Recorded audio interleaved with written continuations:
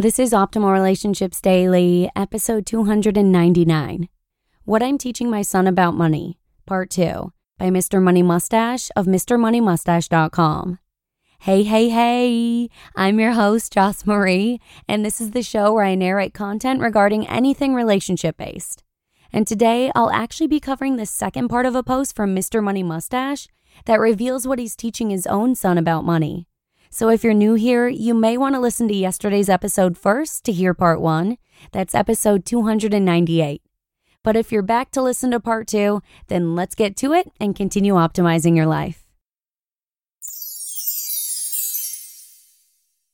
What I'm Teaching My Son About Money, Part 2, by Mr. Money Mustache of MrMoneyMustache.com. Where the money goes. Right now, he has only a few true consumer loves in his life.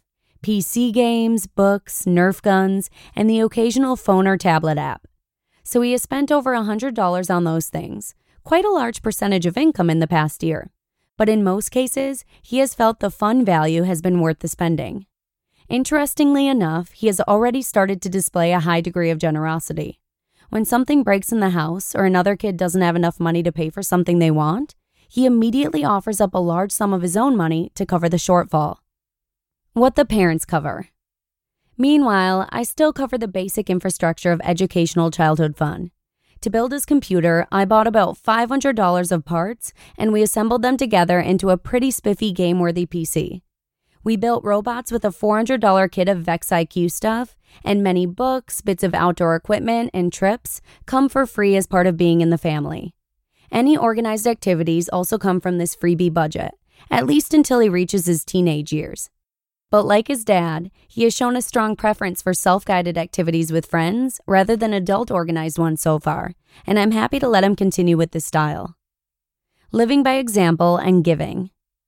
In Ron Lieber's book, the tricky subject of why do we have so much when these other people have so little comes up. It's a good one, because this observation is often the gateway to taking an interest in helping other people. But for me, it would be hard to answer a question like that while living at the pinnacle of American luxury with multiple homes, boats, and jets. Since our annual spending of around $25,000 is lower than average for our own country, and it stays that way even in years when we make many times that amount, I'm hoping the example of spending does not need to scale with income will jump to the next generation. When your own needs are capped, it becomes only logical to find an efficient outlet for the surplus money. So, there is an understanding that we operate with an informal, non-billionaires version of the giving pledge, meaning there will be no large mustache family inheritance. Each generation will be left free to generate its own massive surplus. Higher education, performance, and stress. For me, this is where the rubber really meets the road. If you can't leverage money to live more happily, then what good is it? And yet consider the stunning case study of the children of the nation's uber-wealthy enclaves like Palo Alto, California. Despite incredible wealth and some of the best educational institutions money can buy, kids there are more stressed, less happy, and more likely to commit suicide than others who live with a fraction of their privilege. The problem arises when high-achieving parents assume that their kids need to be pushed to achieve more themselves to beat out the other high achievers and gain access to the most elite schools in order to compete in this incredibly challenging modern world. Remember way back when I started this blog in April 2011? Right there in the first paragraph of the first post, we hit this sentence. Quote, "When it boils down to it, we are talking about money and the freedom it can give you. Freedom from worry and freedom from most forms of bullshit." End quote. To me, raising kids to feel pressure and fear so they can be competitors is bullshit. Life is not a competition. It's a gigantic collaboration, and the world welcomes and rewards people who see it that way. It may be that most parents of the very upper middle class are still operating from a scarcity mindset. If they are addicted to a high consumption lifestyle, earning $600,000 per year but still making car and house payments, they will assume that their children will need to earn and consume just as much in order to be happy. This, of course, dictates a job in the top fraction of the top % of the economy and education with enough prestige to secure such a job. On the other hand, having crossed the threshold of having more than enough money for a good life almost a decade ago, I cannot even imagine my son not earning a plentiful and permanent surplus very early on in his adult life. Thus, there is no need to fight for traditional elite status. It is much more efficient to rise up into your own niche without the constant drag of material addiction telling you aren't good enough. Paradoxically, this path is rare enough that you might end up earning even more money in the end. What I really want him to learn. All of this kid stuff is just the groundwork for the bigger and slightly radical perspective on money that I want to instill over his lifetime. That money is something you can master and control rather than letting it control you. Observe the following statements and see if you agree with them. While you can poke holes and find exceptions to each one, the overall philosophy is remarkably true if applied forcefully over a lifetime. Number 1.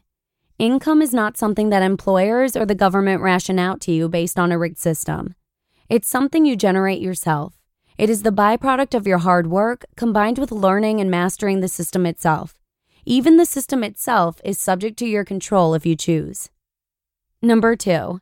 Expenses, needs, and cost of living are terms that come from a mindset of weakness.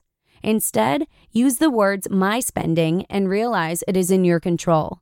By making the right moves and the right arrangements with other people, you could theoretically live for free. You can end up in any job, any city, any country, with any number of additional dependents, all at your own choosing. Even if you never do so, knowing that you have complete power over your spending is a key ally for financial freedom. And number 3, money is not the end of the quest of having a good life. While it is currently a major barrier to most people, it is easy to master it early in your life. Then you move on to the real challenges, finding out what life is really about. Hard work, being good to others, a good amount of proper difficulty, and learning as much as you can pack in during your time alive. This is my experience so far in raising a junior Mr. Money Mustache. Although I feel the foundation is solid, like everything in life, it is an ongoing experiment. I'll let you know how it turns out. You just listened to part 2 of the post titled, What I'm Teaching My Son About Money by Mr. Money Mustache of MrMoneyMustache.com.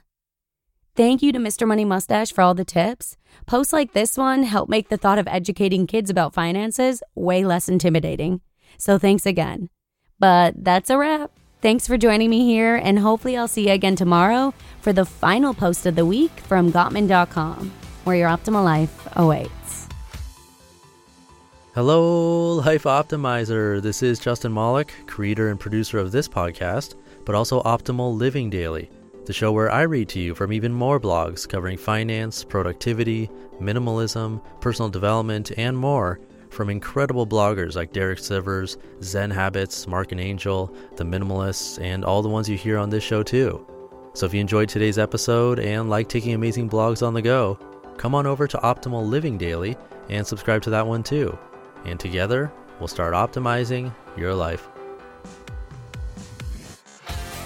You've been listening to Optimal Living Daily. Be sure to hit the subscribe button to stay up to date on each new episode, and head to oldpodcast.com. That's OLDpodcast.com for a free gift, as well as more actionable tips and resources to help you maximize your potential. Thanks for joining us, and remember, your optimal life awaits.